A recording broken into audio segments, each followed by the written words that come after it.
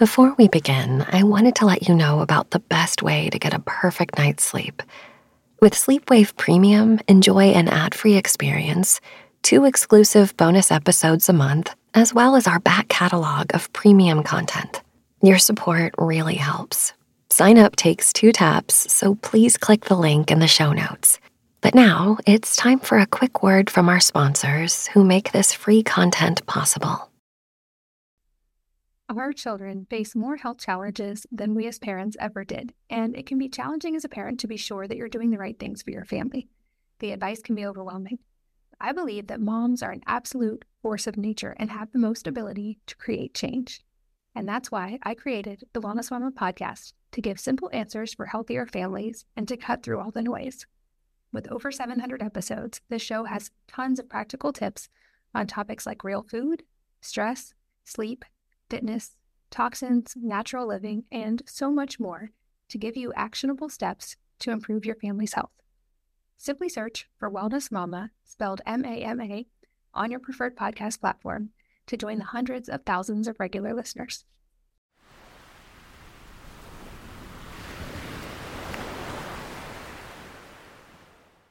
Hey, Sleepwavers. To unlock tonight's premium episode and every other bonus episode from my back catalog, subscribe on Apple Podcasts or via the Supercast link in the show notes. It just takes 2 taps. But here's a preview of tonight's meditation to give you a taste.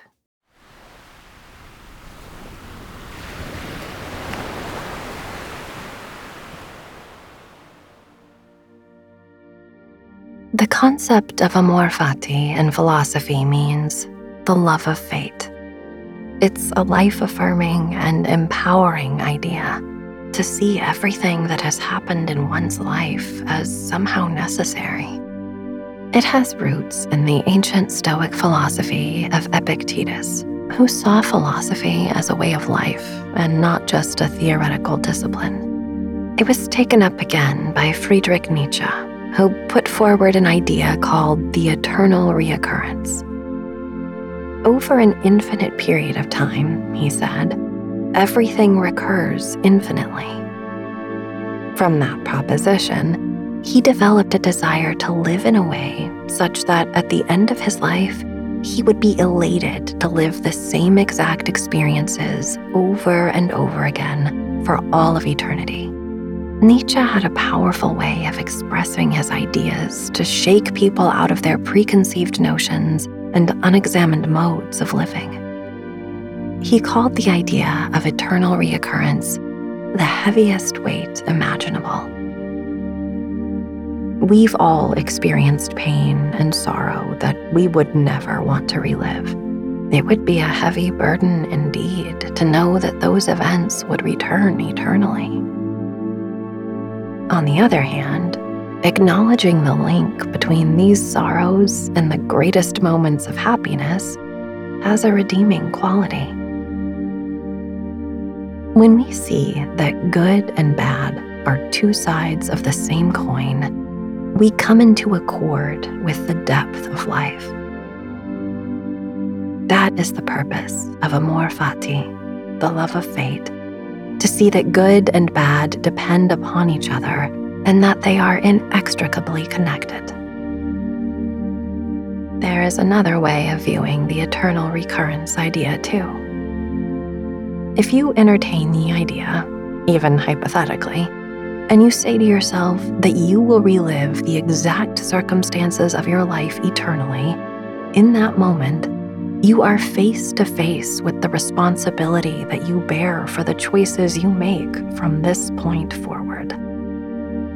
The decisions that you make, the paths that you take, the attitudes you adopt will all be illuminated with new and profound meaning.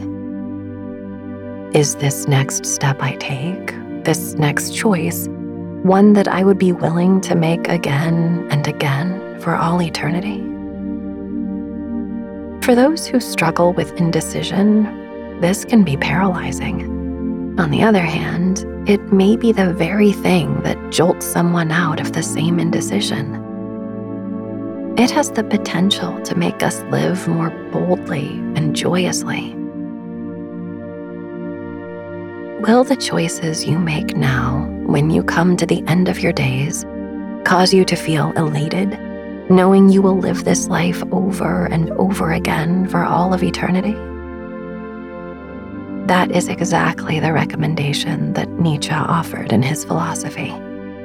The love of fate inspires us to take the good with the bad and say a hearty yes to life. To love your fate is the same as loving life on its own terms. The alternative is to negate life. Tonight's sleep meditation asks the question, are you able to love life? Can you acknowledge the reality of suffering, as the Buddha did, and in the midst of that reality, affirm that life is good, that the universe is good? In Nietzsche's words, if our soul has ever trembled with happiness and sounded like a harp string just once, all eternity was needed to produce this one event. And in this single moment of affirmation, all eternity was called good, redeemed, justified, and affirmed. To listen to the rest of this episode, subscribe tonight. Your sleep will thank you for it. Sweet dreams.